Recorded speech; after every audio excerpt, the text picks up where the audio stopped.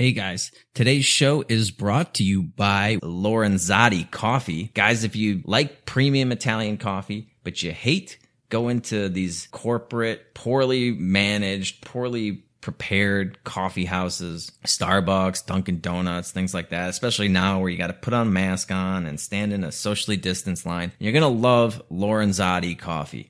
They deliver premium Italian coffee and coffee brewing supplies right to your door. It's a small business that was started by two liberty-minded entrepreneurs who came together over their love of coffee and their desire to bring that small, independent coffee house feel back here across the pond to the United States. So what I want you to do is go to lorenzotti.coffee and use my promo code FICTION so they know I sent you, and they'll give you 10% off your order. Even if you're not a coffee drinker yourself, I'm sure you know someone who does, and these tins are beautiful. They'd make a great, portion of a gift basket or something like that if you wanted to send somebody that you care about a package. Go to lorenzotti.coffee, use promo code FICTION, and you'll get 10% off. All right, let's get on with the show. Anyone claiming that America's economy is in decline is peddling fiction.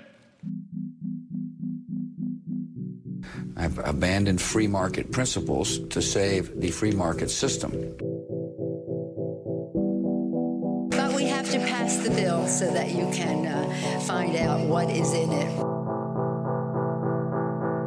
Raising the debt ceilings does not increase our debt. It does not somehow promote profligacy. I know words. I have the best words. Nobody knows the system better than me, which is why I alone can fix it.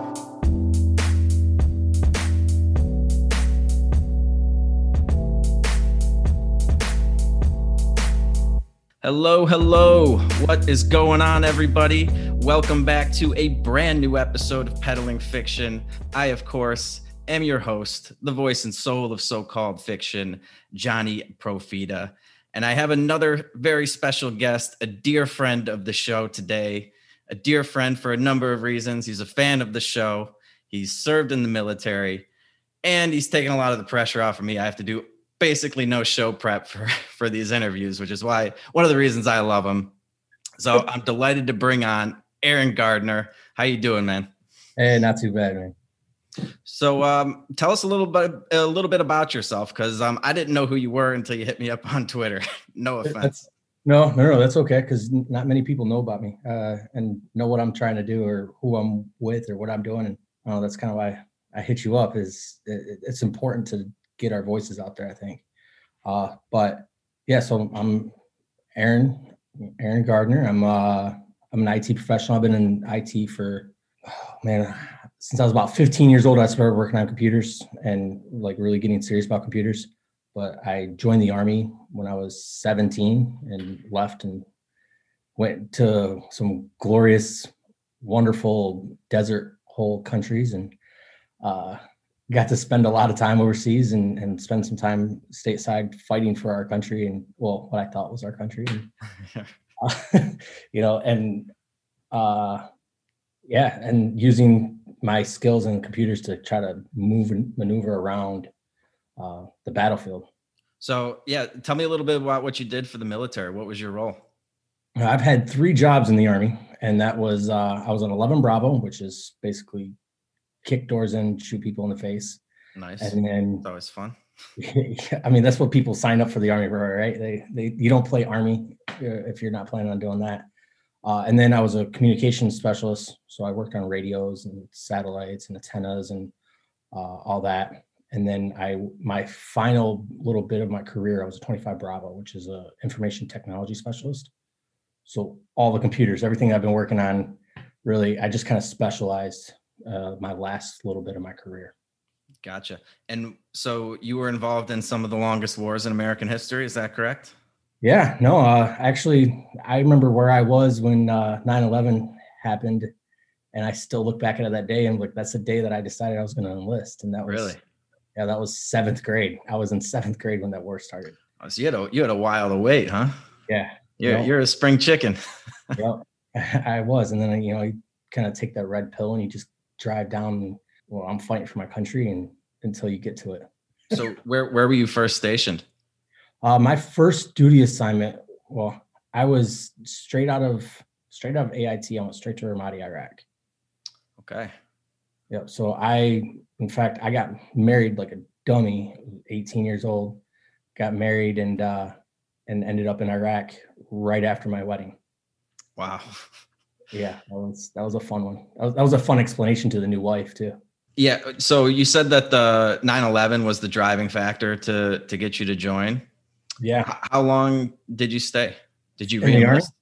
I reenlisted multiple times, actually. I just got out this year as of May, this past year. Oh, wow. Okay. Last year. I did 8 years on active duty and 6 years in the reserves. When you were over there, I take it you went in as a Republican or neocon, some along those lines?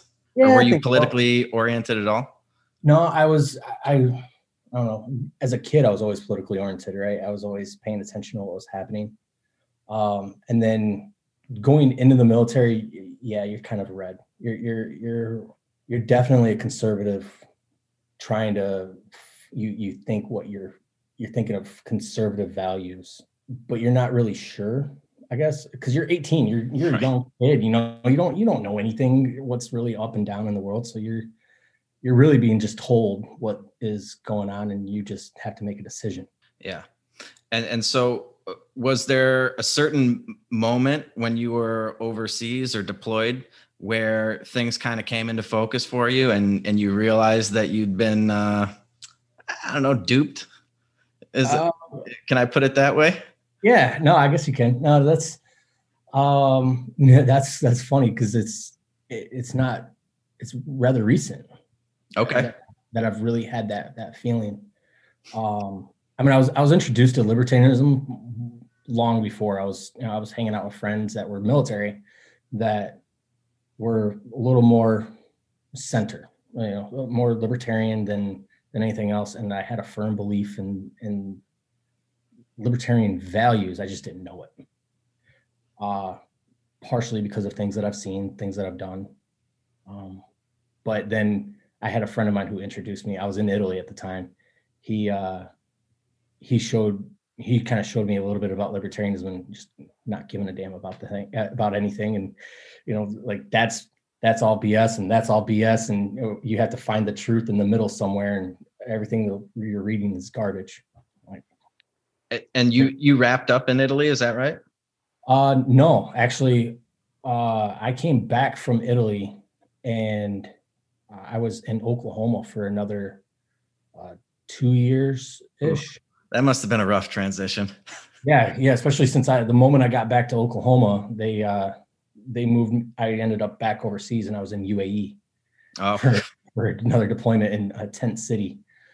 Basically just sitting there watching Iran when they got the okay from the Obama administration to power. So was there a big libertarian presence in the Army? Because I know, Ron Paul got more active military votes than all the other Republican candidates combined when he was running, I think in 2012, right? Yeah, no, for sure. There's definitely, I think it's hard because, you're told so much. You're only told so much about like your mission and what you're doing. And, they compartmentalize everything, and they're really good at compartmentalizing your missions. So you don't see the whole picture. So I think that there is a big group of people that just, want to tell the establishment to fuck off. But at the same time, the establishment is also what's paying their paycheck, putting food on their tables, just as much as, the far left, the far left establishment is putting food on the tables and paying, wanting to pay all this money into your welfare. So I think both sides, it's a welfare state on both sides. One is just, you have to do something for your country to get what you want. And the other is you don't have to do shit.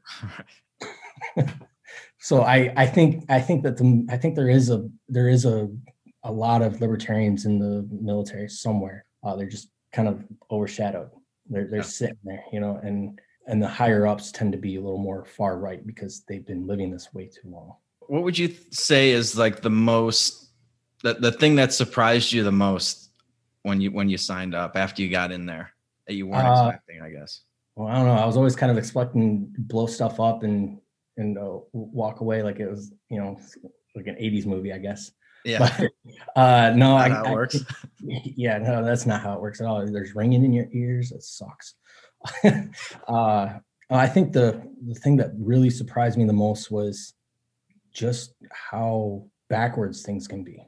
I've always, today, even my wife and I, we have conversations, and I try to get her to think outside the box, think of other things other than what ABC News is telling you or what NBC is saying or Fox News. Over there in putting on the uniform, you have so many people that just tell you what to do, but they, at the same time, they try to get you to think. And it's a weird like mind fuck, really. Like they try to get you to think for yourself, but if you don't do what you're told, then you're in trouble, Yeah.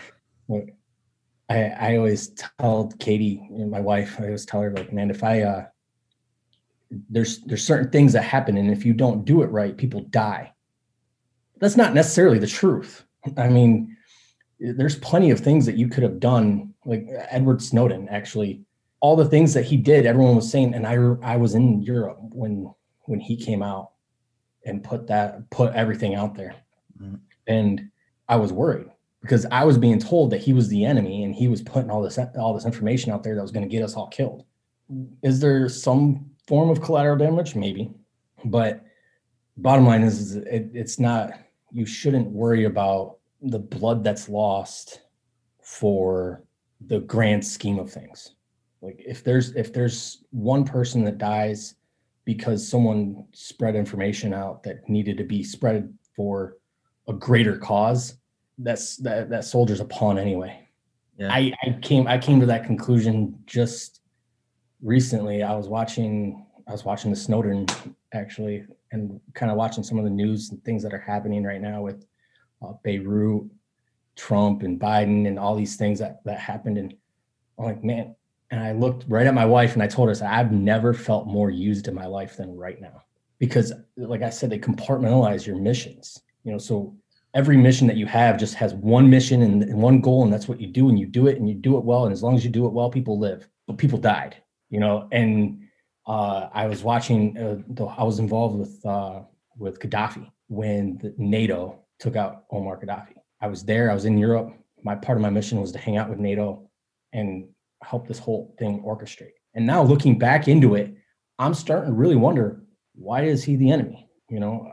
Because he stood up for something, or he stood up against something. What did he really do? And it looks, as of now, with everything that's starting to come out, it looks like he stood up against people who had power and said that they're going to put, right, use your country for whatever they want to use it for, and you have no choice. Yeah. Which goes against everything I stand for. So tell me a little bit about the whole like mindset, mental aspect of just sort of waking up every morning knowing that, this could be the day where, something happens to you. Could be the last time you walk out that door. Did you do something special to like mentally prepare for that every day, or did it affect you at all? No, to be honest, I rolled out of bed like it was just any other day. Shaved, just kind of moved on with life. Took a cold shower with the water from the buckets, and then in the showers that were just sandy. I mean, you weren't really ever clean in the shower. So you just kind of mopped around as you could, So a situation where you felt dirtier after the shower than before you went in? Oh, for sure. Yeah. And not in a good way, right? Yeah, well, I've stayed with a couple of buddies of mine in the past where I was like, yeah, I feel worse after this shower. Yeah. Mildewy towels and shit. Oh yeah. No, and it's the worst. And like the sand gets into everything over there. Yeah. So you can't get away from it. And then it just muds down when it's wet. And Ramadi has a wet winter, and it's horrible when it rains. Like you have monsoon season stuff, walking through ponds just try to get to my shop. It was bad. I've never worn my wet weather gear except for in Ramadi. Okay. But yet you kept signing up. Yeah. They pay really well, kind of. All right. And what was the what was the transition like coming back to civilian life? Oh no, that was probably the hardest part, was coming back into civilian life. In fact, when I left Oklahoma, when I was getting ready to leave Oklahoma, I had a little spat with my commander. We weren't 100% on the same page with each other, and I was ready to leave, and I was ready to quit and leave the Army, because leadership in the Army tends to be like an Ouroboros, right? It's just a snake that just eats its tail away at all times. And so I was ready to bounce. I was peacing out, and I said, I can't do this anymore. And I was walking out, and then a reserve recruiter grabbed me and said, "Hey, on my last day, I was walking out the door, and I was done." He goes, "I'll give you 20 grand if you sign reserves." "How long?" And he said, 6 years. And I went, "Nah, I'm good. I'm good." And he goes, "How about 10 for 3?" I said, 1 week in a month, I show up. Cool. All right, I can do 10 grand for 3 years. Yeah. Then my dumbass went and signed another 3-year contract because they waved a promotion in front of my face. So they really get you, huh? They really try to keep you on. Yeah, no, for sure. Once you're seasoned, right, they kind of want to have you be there to help indoctrinate the rest of the soldiers. Yeah. Makes sense from their perspective why they'd want to keep you on.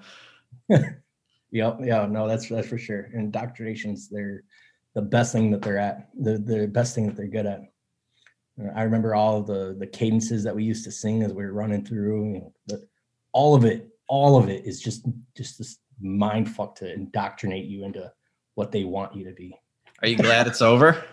Yeah, no, 100%. I'm so happy to be out of the Army. But at the same time, I'm kind of glad that I did it. Just because you look around at what's going on in this country, and you're like, something's gonna pop off, and I need to be prepared. And who better to be prepared than someone who's already pulled the trigger once or twice?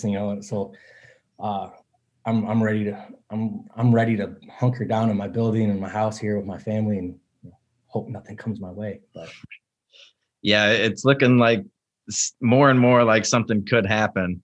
Yeah, especially with what's going on with some of these election challenges now that are coming down the pike. It could get pretty ugly pretty quickly. Yeah, no, for sure. And then no matter which way you go, you can't tell which way's up. If I was just watching ABC just a little bit ago, and they were saying how some of these cases are being thrown out, but at the same time I'm watching some of the cases still, and I'm like, I don't know how they're being thrown out and which cases are which. Yeah. I just wish the confusion would end, Yeah. I mean, I'm not getting a lot of the coverage down here in Mexico, but from what I can tell, the media is just doing a horrible job of covering it if they attempt to do it at all. And I don't think they are, man. I think that they're just covering they're covering their niche of what they want to push, and that's it. And that's how they've always done it, I think. Yeah. And I think there might be some, I don't want to get too far into this because that's not really what we are supposed to talk about today, but I think there's some pretty important rulings coming up in the next week or two that could surprise a lot of people. And since the media is not covering, nobody knows that any of this is going to happen, and it could really blindside some people. Yeah, we'll see what happens. I don't have a lot of faith in the judicial system.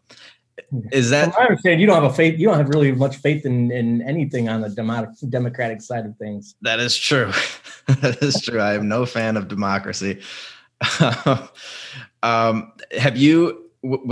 being in the military cause you to lose faith in any of these institutions? Yeah. No, I think being in the military caused me to lose faith in a lot of things. I lost my actual faith.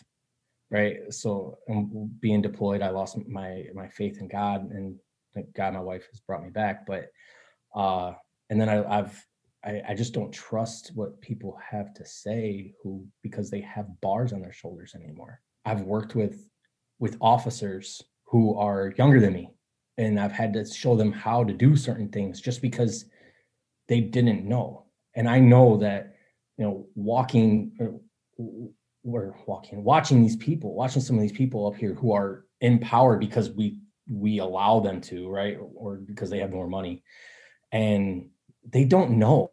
This whole virus thing was not, nobody knew what was happening or what was going to happen. and nobody can actually take a firm stance on it. We all have to sit back and kind of wait and watch. You know, why are we forcing masks on people, you know, for a disease, you know, a virus that's killing less than 1% of the population? And I get it. People get it. I understand that the virus is horrendous for people who get it, but it's not, I don't know. It's hard to see people and just trust what they have to say or look at them. Yeah. Just a blind trust in authority. Yeah. Well, that's good. Something good came out of this service then.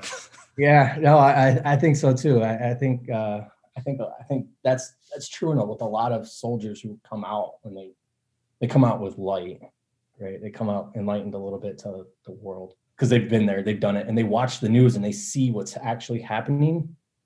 They're in those countries and they know what's actually happening. They know that they're shaking hands and talking to these people, but the news is portraying that we're killing them, or the other way around, that they're killing us. But let's take a quick break for a second because I have a brand new sponsor that I am very excited to have them on board. And I think all of you smokers out there listening to the Peddling Fiction podcast are going to love this product as well. We're getting into a time of year where it's freezing cold outside. Maybe you don't want to have to go outside the bar or the restaurant or your office or wherever you're at to go get that nicotine fix. Instead of doing all that, all you have to do now is grab one of your Zippix toothpicks. These are nicotine-laced flavored toothpicks that were created in 1993 in a pharmacy, and they are FDA registered, which is pretty cool. So basically, you can take these to help curb your cravings for nicotine for all you smokers out there. They come in 6 delicious flavors. I know he's got a whiskey one that I'm pretty excited to try out. But each toothpick, and this is really cool, each toothpick is infused under like a vacuum with nicotine and flavor. And you can use it anywhere you can't use a cigarette. So I know for people that are suffering over there in Chicago, it's about to get pretty damn cold outside, and maybe you don't want to go outside to smoke the cigarette. You can pop one of these in your mouth wherever you are. You don't have to worry about smelling like cigarettes, tasting like cigarettes. You'll keep your teeth nice and white, and you can still curb those nicotine cravings. So I'm really excited about this. Personally, I'm not a smoker, but I bet a lot of you guys are. And it's the only way that I've ever heard of where you can get non-inhalation nicotine. That doesn't involve putting a bunch of stuff in your mouth and having to spit every couple of minutes or keeping a big wad of tobacco in the side of your cheek or a bunch of nicotine gum or something like that. It's a toothpick. You can pop it in, you can pop it out, you can take a little bit now, you can save it for later, pop it back in when you have another craving or anything like that. It just seems like another great option for anybody that smokes or that dips or likes chewing tobacco or something like this. This could be a great alternative for you. That's very easy to handle, easy to operate, and that doesn't gross a lot of people out. You know, a lot of people out there don't like smokers, don't like people who smell like cigarettes. I know a lot of women out there are disgusted by people who do chewing tobacco or dip. You know, I used to dip a little bit when I played baseball, and believe me, fellas, the ladies do not like it. All right, I'm sure they would much rather prefer you just pop a toothpick in your mouth to satisfy those cravings. You can pop one of these toothpicks in your mouth, chew on it, suck on it a little bit, whatever you got to do.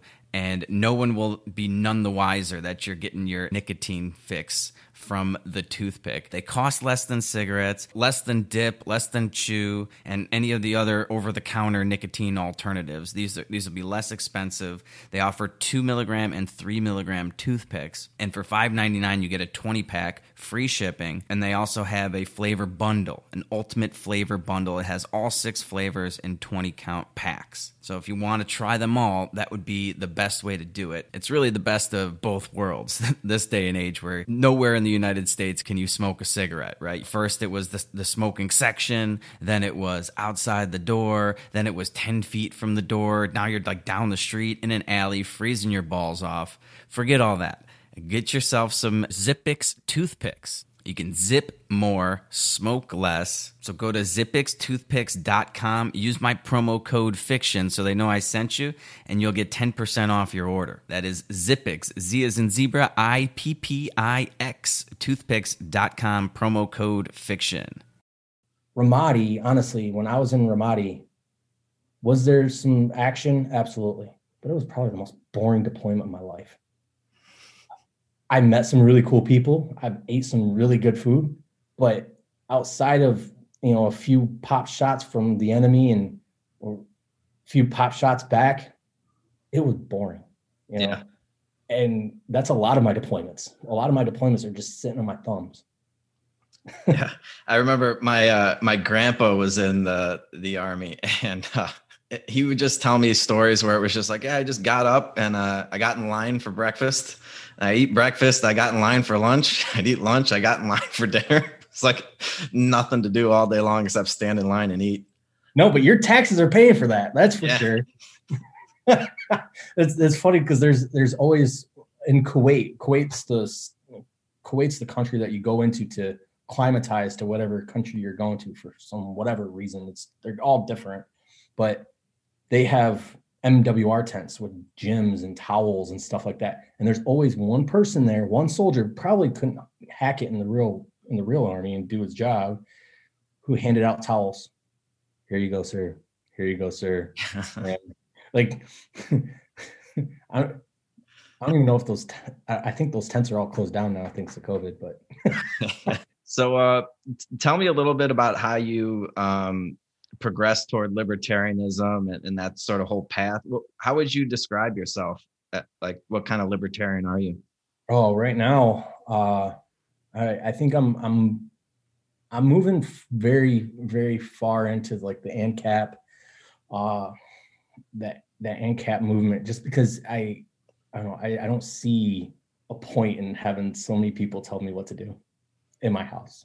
And I don't want that. And I don't want that for my kids. And I don't want that for my grandkids. I don't want that for anybody. But it started out probably right around Gary Johnson's election. The attempt. the candidacy, right? Was when I really started pushing in further into it. Because the last election before that was Obama and McCain. And I was in Iraq when Obama was elected. I didn't have faith in either one of them. An old geezer who fought in Vietnam and God bless his soul. I believe in what he was doing, I believe that our politicians believe that they know what they're doing and they know what they're doing is right, but none of them do. And they need to just all kind of disappear. From the local level up. I'm here with that. Here in Michigan, we have a local official here. He's been on city council since as long as I can remember as a kid, who has been arrested for drunk driving, sold his government laptop to a pawn shop, had drove down the wrong side of the highway. Like he's just, and he gets thrown out of every city council meeting that there is, but yet people still elect him in. Yeah, it's amazing who gets elected to these offices and just how long they stay there. I remember watching like Vietnam documentaries and stuff, and you see a politician who was a politician back in Vietnam, and they're still in there today. Like I remember seeing that guy, like what was his name? Charles Rangel or whatever that guy's name was. And he was in this Vietnam documentary. I was like, wait, that guy, it's like 40 fucking years ago and he's still there. Well, you see who Biden's trying to bring in now for his cabinet members are all people that were part of Obama administration at some point or somewhere. Yeah. Whether it was a lower guy or not, but the new who he's assigning for U.S. Surgeon General was Obama's Surgeon General. You can't get any more plain and clear that this is a rigged system and it's a pond of scum that's just regurgitating itself. Yeah. Well, it's a swamp. Somebody was supposed to drain it.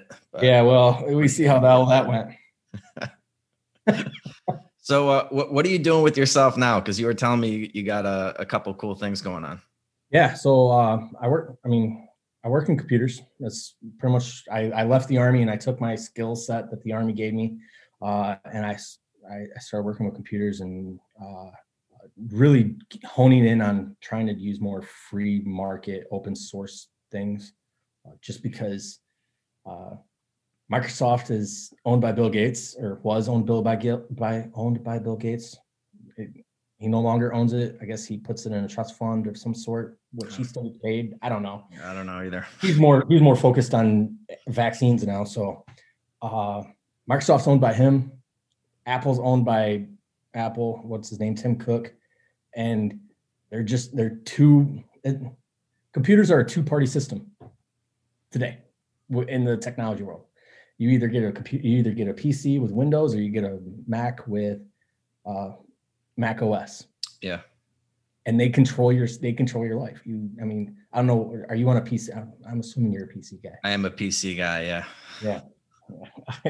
I'm actually on a Mac right now just because it's my work laptop. It's a newer Mac, so it's easier for me to use the mic. But I really try to use open source on everything else. I have computers and servers and web servers and things like that are all Ubuntu.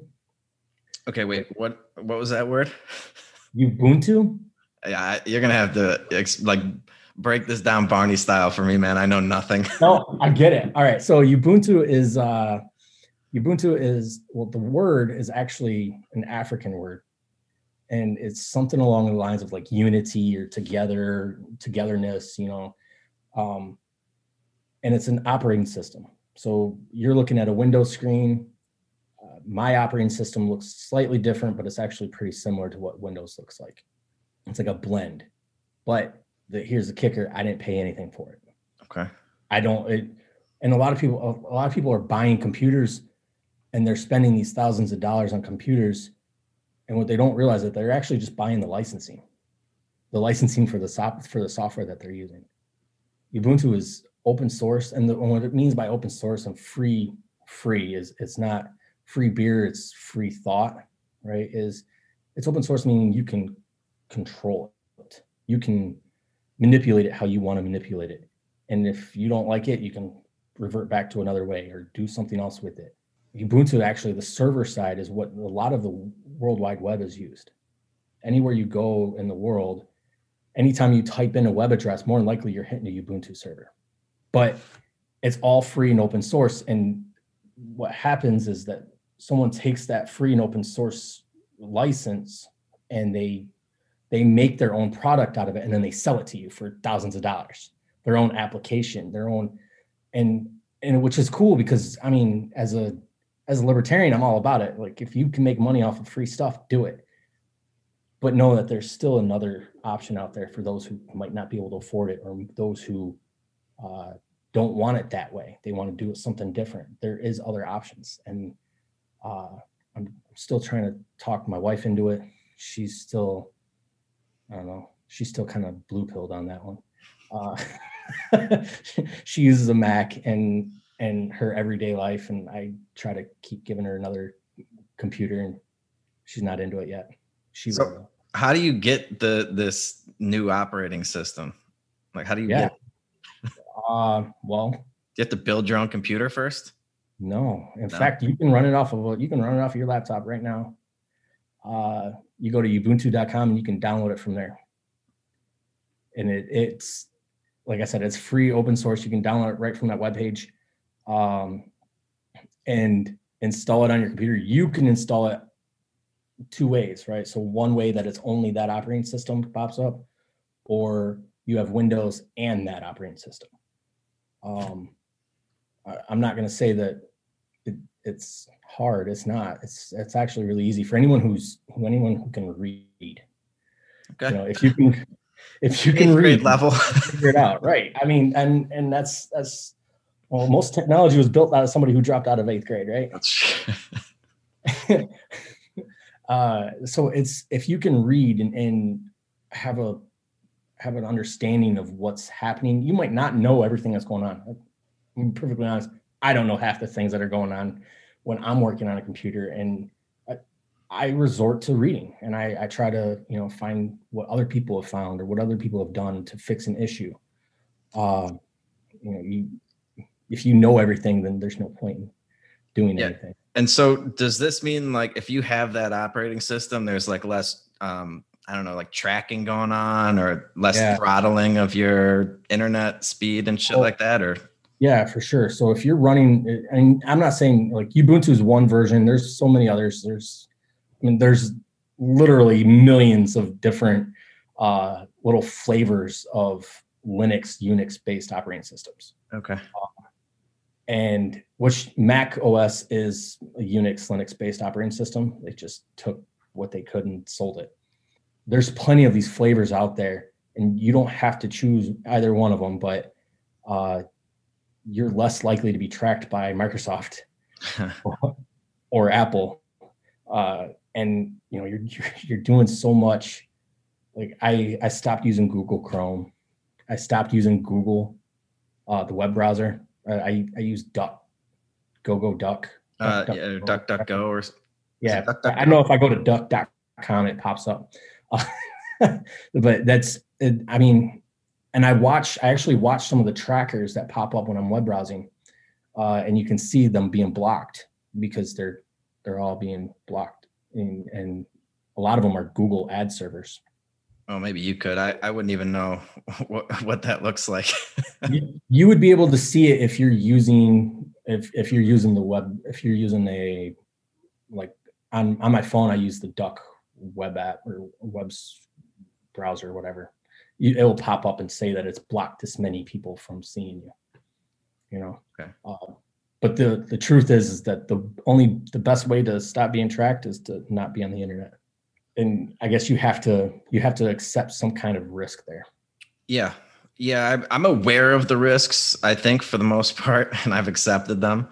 But they do freak me out, and especially with what we've been seeing recently with what's going on Twitter and Facebook with, putting these little creepy election, voter fraud disclaimers at the bottom of things, blocking entire stories. I mean, It's getting ridiculous. Yeah, I tried to get away from Facebook and Twitter and go to Parler or WeMe. Was it WeMe? I think it's MeWe. Yeah, because I think we just set one up. Yeah, I mean, the only reason I'm on any of this stuff is for the podcast. I hate doing it. I want to give all of that social media to somebody else. But Justin's already doing so much work for me. I need another lemming to help me out. But we tried moving to Parler when the whole, like right after the election, when everybody was moving over there and their servers crashed or whatever. And so that just kind of died on the vine. We have a MeWe thing. I have no idea. I'm guessing it's like Peddling Fiction or something like that. At Peddle Fiction. Do they have handles or? I don't know. I think I downloaded it and then I downloaded it as an app on my phone and I went to sign up and I forgot. Yeah. And I was checking our emails today and I got a bunch of like friend requests and stuff from it. So I'm going to get on there and I'll respond to everything, but somebody, hit me up with some instructions that like a third grader could do. And I'll print out a walkthrough on how to do it. There we go. I need screenshots too. On the iPhone, you can screen record everything. You just screen record it and send it as a video. Oh, beautiful. Yeah, that'd be perfect for you.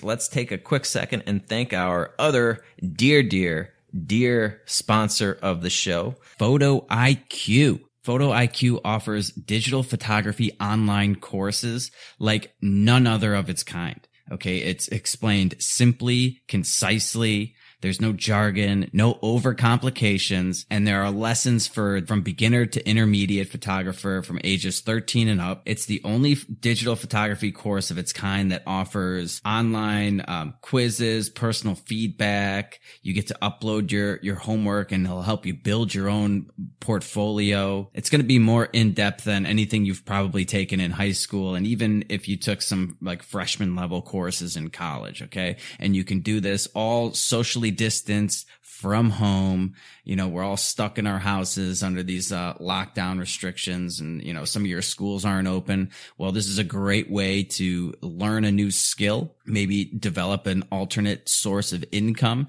and get that side gig starting to sort of free yourself up. So what I need you to do is go to photoiq.co and use the promo code FICTION to get you 10% off. He offers a 30-day money-back guarantee. You got nothing to lose. So ditch those pathetic sunset pictures you guys have been taking. Go to photoiq.co, use promo code FICTION, and start learning how to take anything from camera basics, still life, food, landscapes, portraits, black and white, action photos, everything that you could possibly imagine. He's got a course for it. It's going to be better than anything you can find on YouTube. So go to photoiq.co and use promo code FICTION. Yeah, I don't know. I don't mess with MeWe or WeMe or any of it really. I'm on Twitter more. I'm on Twitter more just for the Libertarian Party. I like seeing stuff pop up, and, you know, some of those follow trains or whatever, they're kind of cool. You meet some new people or whatever, but I'm on Twitter mostly. You know, yeah. And you're trying to get involved in the Libertarian Party, right? Yeah.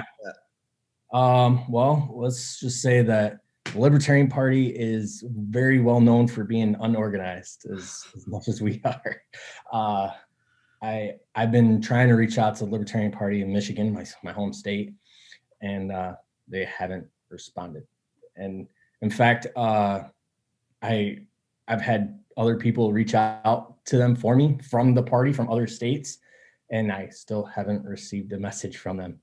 And I just want to know what it takes to be more involved, more engaged. I mean, there's plenty of things. I was looking at my ballot for this past election, and the school board, which, not that I'm for public schools, but the school board had 3 people running, and you could select 3 people. What's the point of having an election if just 3 people are going to run? And I know they're all incumbent, so it doesn't matter who I'm voting for. They're all going to be there anyway. Yeah. And during this whole COVID crisis, they haven't done much. And I've been really, really irking to kind of write them a nice deal letter and tell them I'm running against them. But I don't want to make too many enemies in the area. I don't know, man. You know, libertarians really need to get involved on the local level, I think, before we try to take on the presidency that we have no fucking chance of ever getting. I mean, no, that's we're actually going backwards now, getting 1% of the vote or whatever the hell it was. Yeah, no, that's for sure. And I agree. I think the local level is where it needs to be at anyway, because as a libertarian, we're not for big government. Now, I think that there should be some kind of something that unifies our states together, but, you know, we're not for big government. We're for smaller government and less spending. And, you know, the more federal government you have, the more spending you have. So local government for sure. And then you can get more into grassroots and exactly what the Democratic Party has been doing with their grassroots movement. Yeah. And well, we're starting to see a lot of stuff happen on the local level where they're resisting a lot of this, maybe not a federal order, but, you know, something coming down from the state or whatever. And like, especially out in California, I know there was I think it was Riverside County where the sheriff just came out and he's like, no, we're not going to do that. Oh yeah. That sheriff, I was thinking about that lady in California, that bar that she's shut down. She's just, you know, crying for help over there. Yeah. Or the bar owners in New York there.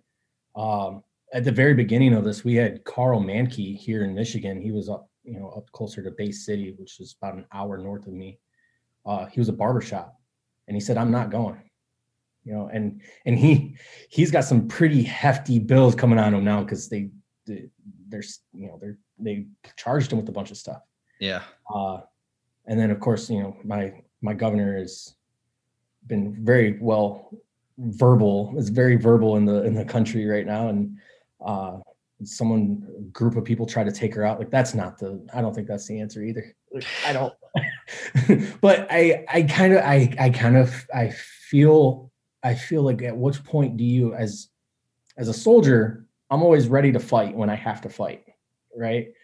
But as a libertarian, I'm not non-aggression in a principle, fight man. yet, non-aggression, like what am I supposed to do about non-aggression? And at which point in your rights being taken away does, yeah. So that's kind of a hard question to, I think, kind of to ask ourselves. Yeah. There's definitely some gray areas in there where it becomes like, what is an act of aggression? How long do you have to wait, to get to that point where you get to actually exert yourself? Yeah. But yeah, I mean, we really need to, I think it's not very sexy to focus on, local school board elections or, running for like city council or something. Really sexy, though? Huh? Is politics really sexy though? I mean, I don't know if there's anything sexy about being a politician. It might be sexy to be a senator. I mean, I wouldn't mind swapping places with Justin Amash once or twice,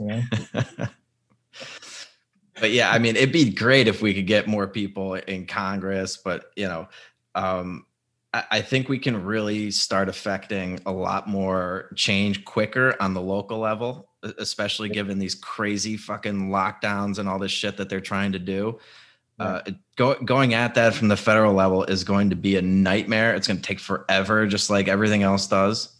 And, if we get enough people in the right places on local levels, we can just nullify that shit and, call it a day.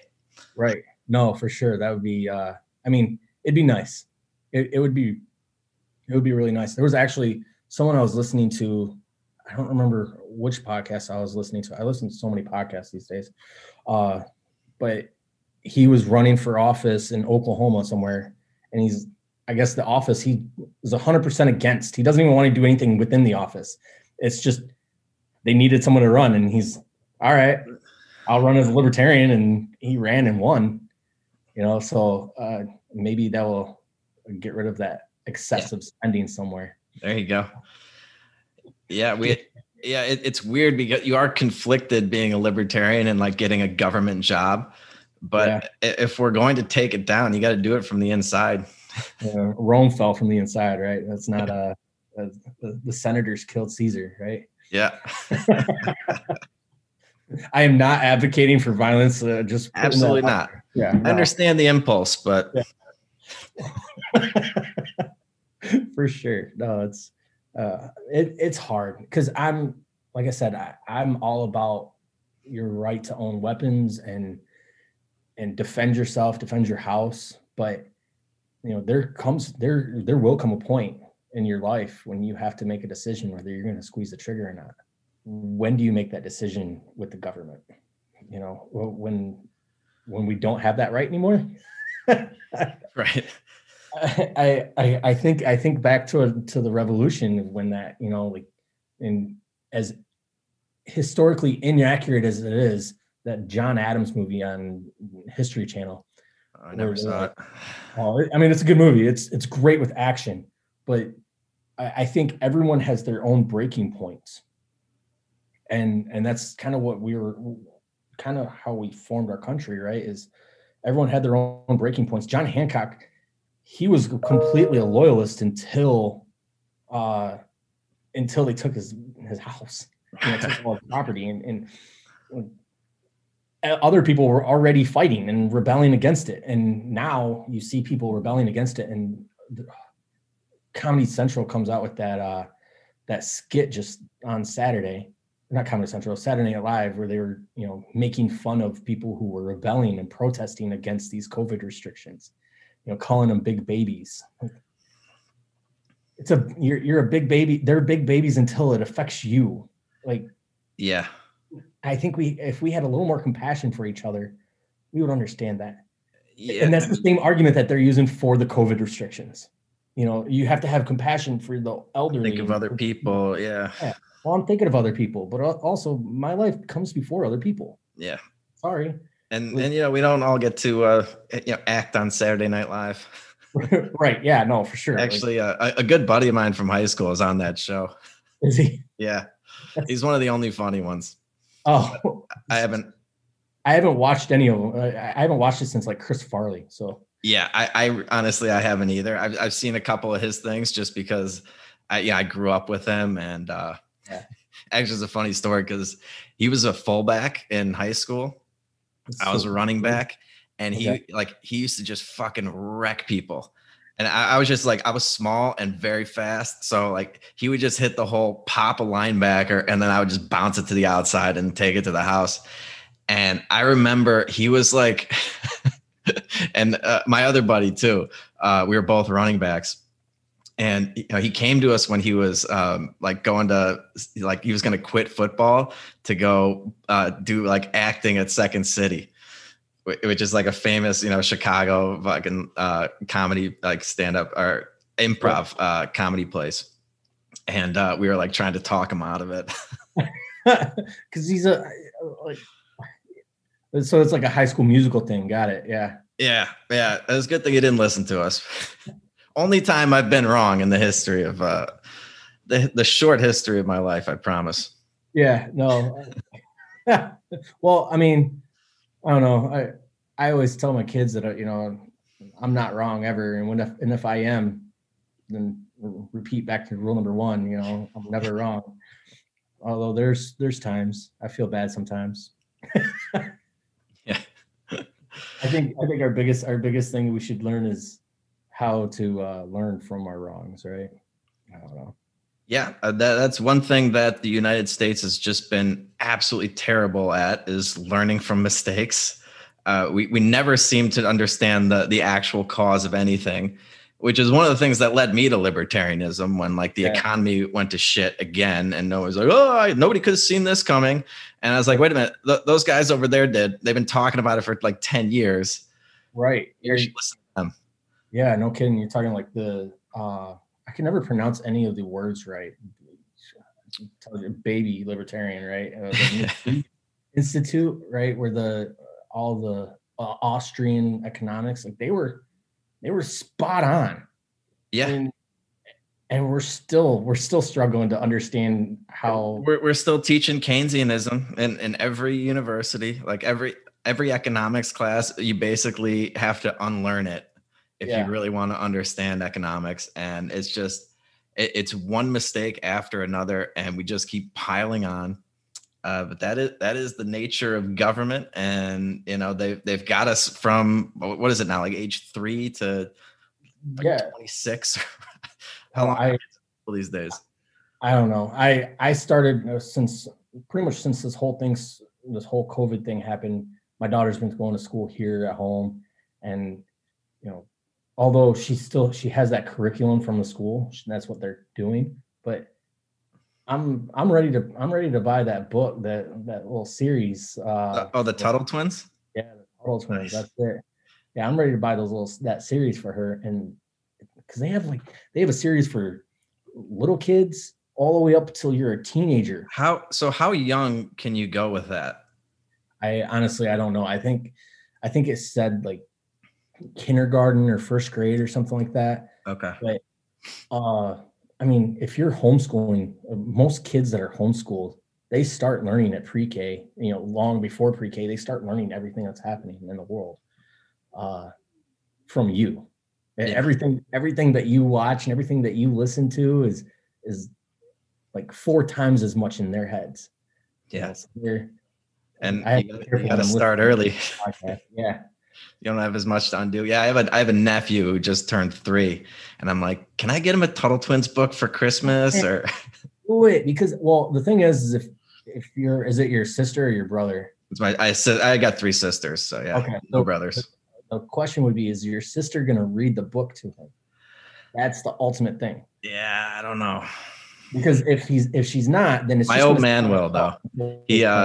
They usually drop him off with my parents, because she's a nurse, and her I don't know what you call him, her baby daddy he's a doctor, so they're both like on the 12 on 12 off thing.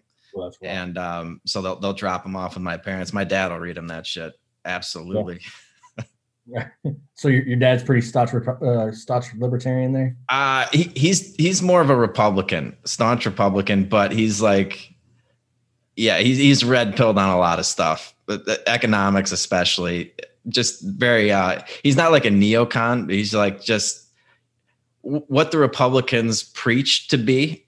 That's what he is. Yeah, and that's I think that's true for a lot of people who subscribe to the conservative Republican views. Is they subscribe to it based on what is preached it as, what the Republicans say they are, not what they do. Only because nobody's actually reading any of the legislation that they're passing. They're just going, yeah, we need that. No, they tried. Didn't Rand Paul try to pass Read the Bill Act, and they wouldn't even fucking do that? Yeah, I mean, it's unbelievable. And the thing that drives me crazy about the Republican Party is that they give all of these brilliant ideas such a bad name because they talk about them until they're blue in the face while they're doing the exact opposite. And then everybody else gets to point to that, what they're saying, and be like, see, it didn't work. Deregulation and free markets. This is all a disaster. Right. But as long as the thing is, as long as the title has something on there that you can either agree or disagree with, that's all that matters. So, it doesn't matter if within the legislation, it says you'll kill 100 puppies. In the title of the legislation, give everyone free health care. Like, well, everyone has to agree with free healthcare. Like, no, you don't. Like, 100 puppies are going to die. Like, what do you? Yeah, like that whole. I remember like voting against the anti-lynching bill. There's a bunch of other shit in there, and it's like, oh, you must be anti-lynching. And that's like no. They use race baiting into the legislation. Yeah, like, I'm not racist just because I think that we don't need a stimulus. Right. That's not my point. I don't think we need a stimulus because who's going to pay for that? They can, yeah. I don't know. They'll find racism anywhere. It really is unbelievable.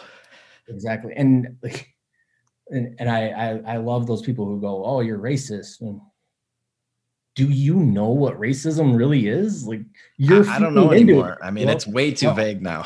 Yeah, no, it's hard. And I've had conversations about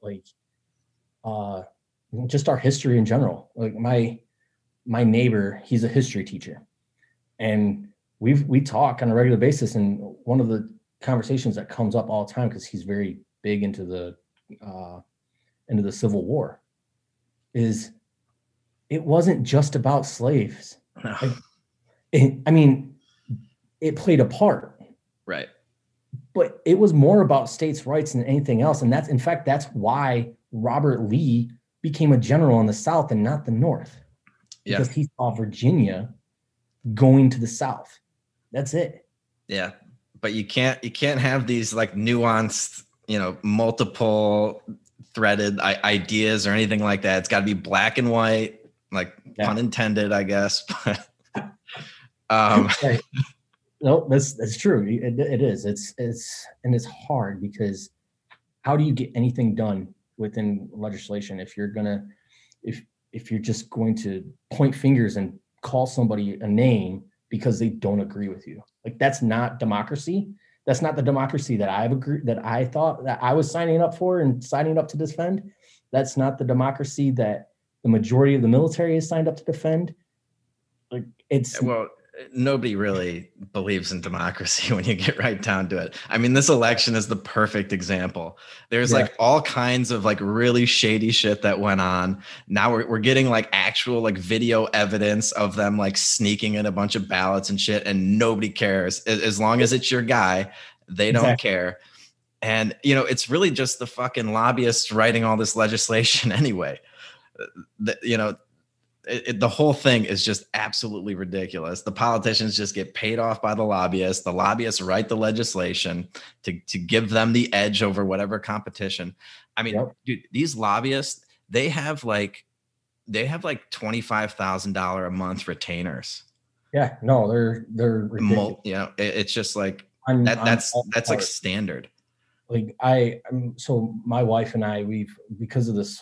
Not just because of this, actually, long before COVID even hit, we were really researching into pharmaceutical companies and vaccines and what actually happens with vaccines. If you're injured by a vaccine, good luck proving it. Good luck getting any kind of money or compensation from it, or good luck anything for it. And And that's because of pharmaceutical companies and their lobbyists and pushing it all the way down the throats of the American people and forcing you to get a vaccine that you might not necessarily need. Yeah. You know, like, when was your last time you got your tetanus shot? It's been a while. Cares? Yeah. You know, I actually stepped on like a rusty nail. It was a couple of years ago in Mexico, and it went like all the way through my shoe into my foot. And I was like, oh man, I haven't had a tetanus shot in like God knows how long. It'll be fine. My buddy's like, oh, let's go to the casino. And I was like, all right, fine. Fuck it. Here I am, still alive. Right. Yeah. I mean, you seem like you got something I'm a little crazy. Yeah. I'm definitely losing it. But I figure I got a few more years before the Mexican rust nail really takes me down. No, oh man, that's funny. I was watching an old black and white TV show. You remember Barney Fife at all? Ever like? No. Oh, sounds familiar though. I watched that one show, the Andy Griffith Show. That's the name of it, the Andy Griffith Show. Yes. Yeah. Okay. That's why I knew that. Yeah. Okay.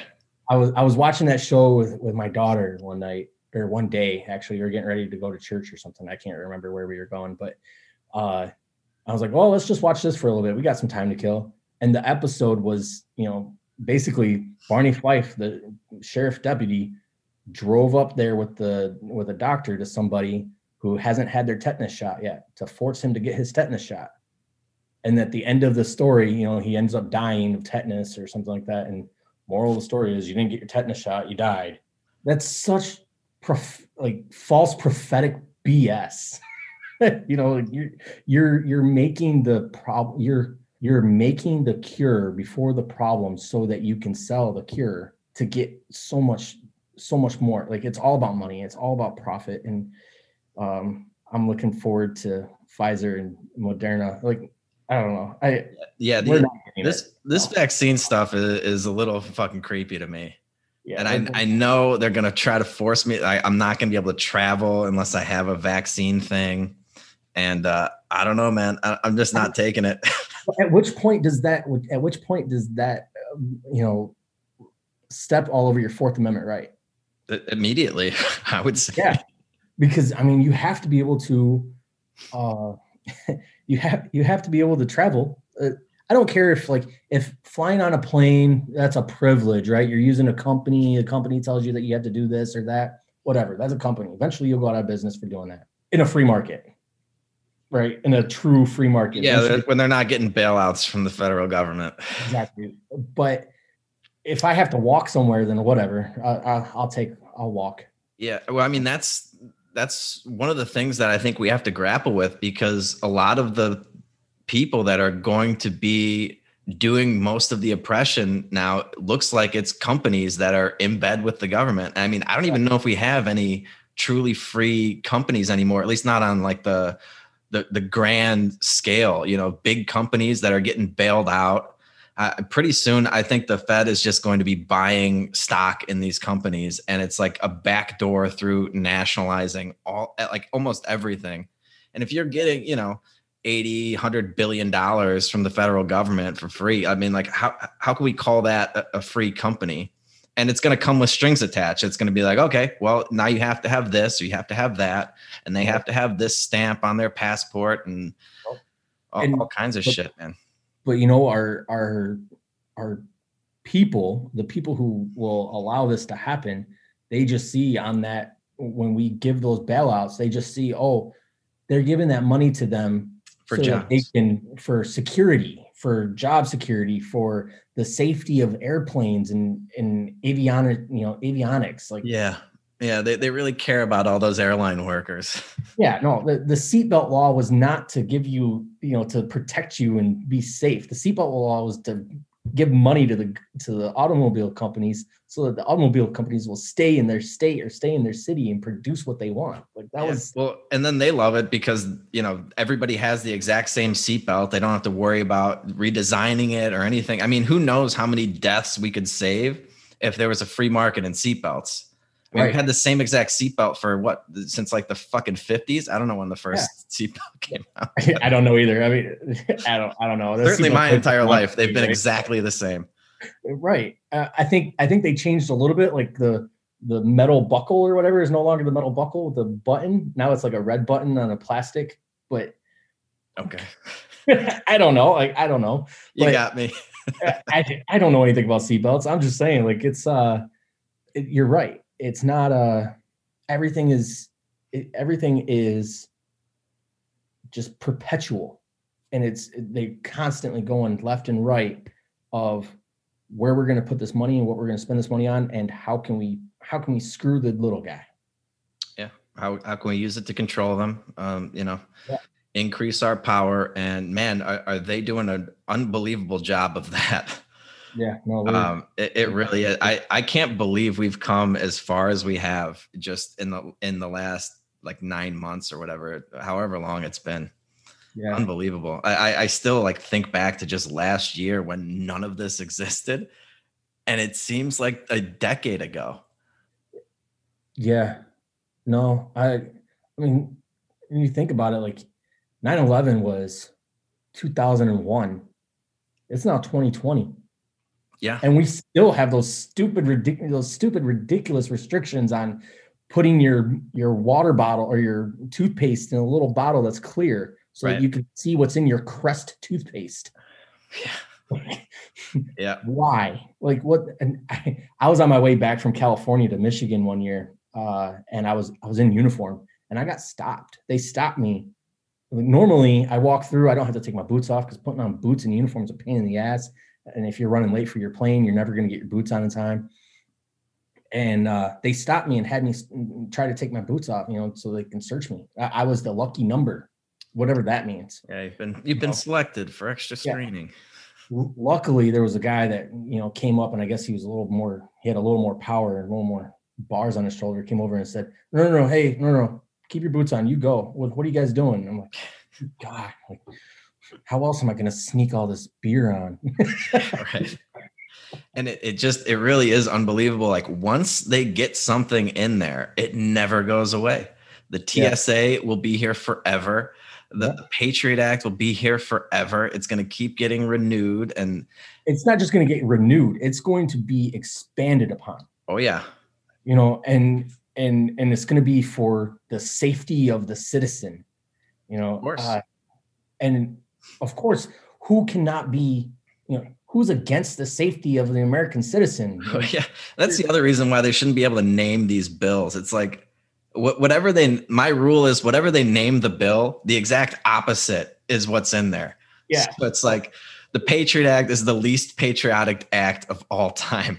I think you said that a couple of shows ago, actually. I was listening to that, and you're absolutely right. That's so true, Johnny. Yeah. The Heroes Act. Like, okay. Yeah. Right. Yeah, the Heroes Act. Who are you saving? Like, I'm not. I mean, you're going to give me money. I'm going to put it in my pocket. I'm going to do something with it. Right. I mean, we'll do something with it. But it's like I'm not gonna say no to it. But at the same time, I shouldn't have to say no. Like, you shouldn't be giving it to people. Right. Open businesses, allow people to work, and call it good. Yeah. I mean, I can't even some of the how tone deaf these like governors are, where they're coming out with these tweets saying like, oh, we need to support small businesses this Christmas season or something. It's like, dude, you shut down all the small businesses. There's nothing left that we can go to except Amazon. Right. It's just like, man, they got a lot of balls on these politicians, man. You got to hand it to them. They have no shame. Well, we live by this creed here, by Michigan, by MI, my, and you're absolutely right. Everything's shut down. Like, everything has been shut down. In April, everything got shut down, and things slowly opened back up because there was a little contention about it. But then everything got shut back down again because, there was a spike. Right. Well, for the longest time, everyone has been saying that this is going to happen. You're going to shut down everything, and everyone's going to go back out to their business again, and there's going to be a spike again because it didn't seriously die off. It didn't die off, and you're doing nothing more than hurting people's immune systems. Yeah, I mean, there's literally nothing worse that you could do. Like sit around on the couch, eat takeout food, don't get any sunshine, no exercise, like just veg out in front of the fucking TV. Yeah. I mean, it's like literally every underlying condition that causes complication with COVID is from doing exactly that. Just like double fisting cheeseburgers, sitting on your ass, playing video games. Not against that either. I mean, I'm okay with that too, but no, I mean, hey, I love a video game and a cheeseburger as much as the next guy, but it's like, dude, you can't just like force people to sit around. And then when they get morbidly obese, you close all the gyms, they can't exercise. In California, you can't even walk down the street anymore, apparently. Right. No, no, it's stupid. I don't know, man. I'm waiting for something really big to happen. And it's going to be, and the thing is that the people that are going to do it are either far right or far left. That's how it works. They're going to be demonized, and they're going to be made the enemy by the rest of the population. And they're going to go, their racist, white supremacist group is attacking the governor. Like, who cares what their organization represents? The fact that people are actually standing up against the government is what should matter. Like I don't want that to be either, but let's be realistic. The people that actually have a thought for themselves tend to be in the middle, and we all don't want to fight. we don't want that fight. No, so we all just want to go back to living our lives, or at least most of us do. It amazes me that so many people are complicit in this. But and there's people that are like, when businesses are opening back up. I was actually looking, and just because I like to keep a pulse on the market, not because I'm looking for a new job, but I like to keep a pulse on the market. And I'm looking, and I see all these opportunities with my title, my job description, and everything open. And like, there's plenty of people who can fill those positions. They just don't want to. Why would you, when you're making that money or more, sitting on your ass at home with your kids, playing video games. Right. And then the continuation of the dumbing down of our nation, because our kids aren't able to learn anything, I don't know. It's getting pretty scary out there. Yeah. But, you're lucky to be in Mexico, because I am now trying to figure out how to get out of this country. I'm coming back for Christmas in like 3 weeks or something like that. And I'm already starting to freak out a little bit. And I'm worried that I'm not going to be able to leave once I get there. You're going to be locked down. You're from Chicago area? Yeah. So I got to go back to Chicago. I got a condo there that I kind of have to deal with because it's just been sitting there since basically July. And but I'm going up to Milwaukee to see my parents and my sister, my nephew for Christmas. And then, after I tie up a few loose ends there, I'm going to get the hell out again. I'll probably come back down around here somewhere. Well, what we need to do as libertarians, we need to organize, which doesn't seem to be our forte, but we need to organize and find a certain spot, maybe in our country, maybe in another country, and just hunker down. Yeah. They have that Free State Project over in, is it New Hampshire? Yeah. I don't know. I haven't looked into that. What is that one? Yeah. So I believe it's New Hampshire, and it's basically exactly what you just said. It's like, try to get every libertarian to move to a state that we can just sort of take over essentially politically and create like a libertarian society. We totally should. I mean, Free State Project, look into it. I mean, I've never been to New Hampshire, so I'm not sure. I'm getting pretty acclimated to the tropical climates down here. Sure. Yeah. It's like 78 degrees and I'm getting cold now. Man, it's pathetic, man. You're definitely acclimated. When I came back over from Iraq, my first tour overseas, we landed in Michigan and it was snowing out and I was cold, man. I was shivering. I had to step outside. I wanted to step off the bus to go smoke a cigarette. And I watched my first sergeant step off the bus, and this dude smoked like packs, like cartons in one sitting. He got off to smoke a cigarette. He takes 2 puffs, throws it and goes, "It's cold," and gets back on the bus. Like, no, hey, you guys got to get some Zippix toothpicks. Yeah, Zippix toothpicks. Have you ordered yours yet? No, not yet. Well, I'm not even. I don't smoke anymore now. So Okay. I'm all clean. I don't need nicotine. But Yeah, he's got caffeine ones. You like coffee? I love coffee. Coffee is my. And now I got conflicting sponsors. Lorenzotti's going to kill me. Well, I was looking at Lorenzotti's yesterday. I might order quite a bit of Lorenzotti's. I think that's an awesome. No, that's the price for coming on. I forgot to tell you. Oh, I got to buy it? Yeah, all right. You have to buy something from our sponsors. All right, done. I'll get that coffee. What can I say? I think I'm running low on coffee anyway. It'll be good. Yeah, he's got some great holiday bundles in there. You can stock up. Yeah, I'm ready for those. All right, man. Well, I don't know if you got anything you want to plug, or if there's anything you want people to do to try to help you get involved with the Libertarian Party. Yeah. Well, who do I need to sick our minions on? Whoever's in charge of the Michigan Libertarian Party. I have no idea who that Our is. chairman at the Libertarian Michigan Party. I don't know. I've been the email address I use is chair-lp, whatever MI, but it's not I don't know. I think the best thing would do is for everything is to I share a lot of stuff. I retweet stuff all the time.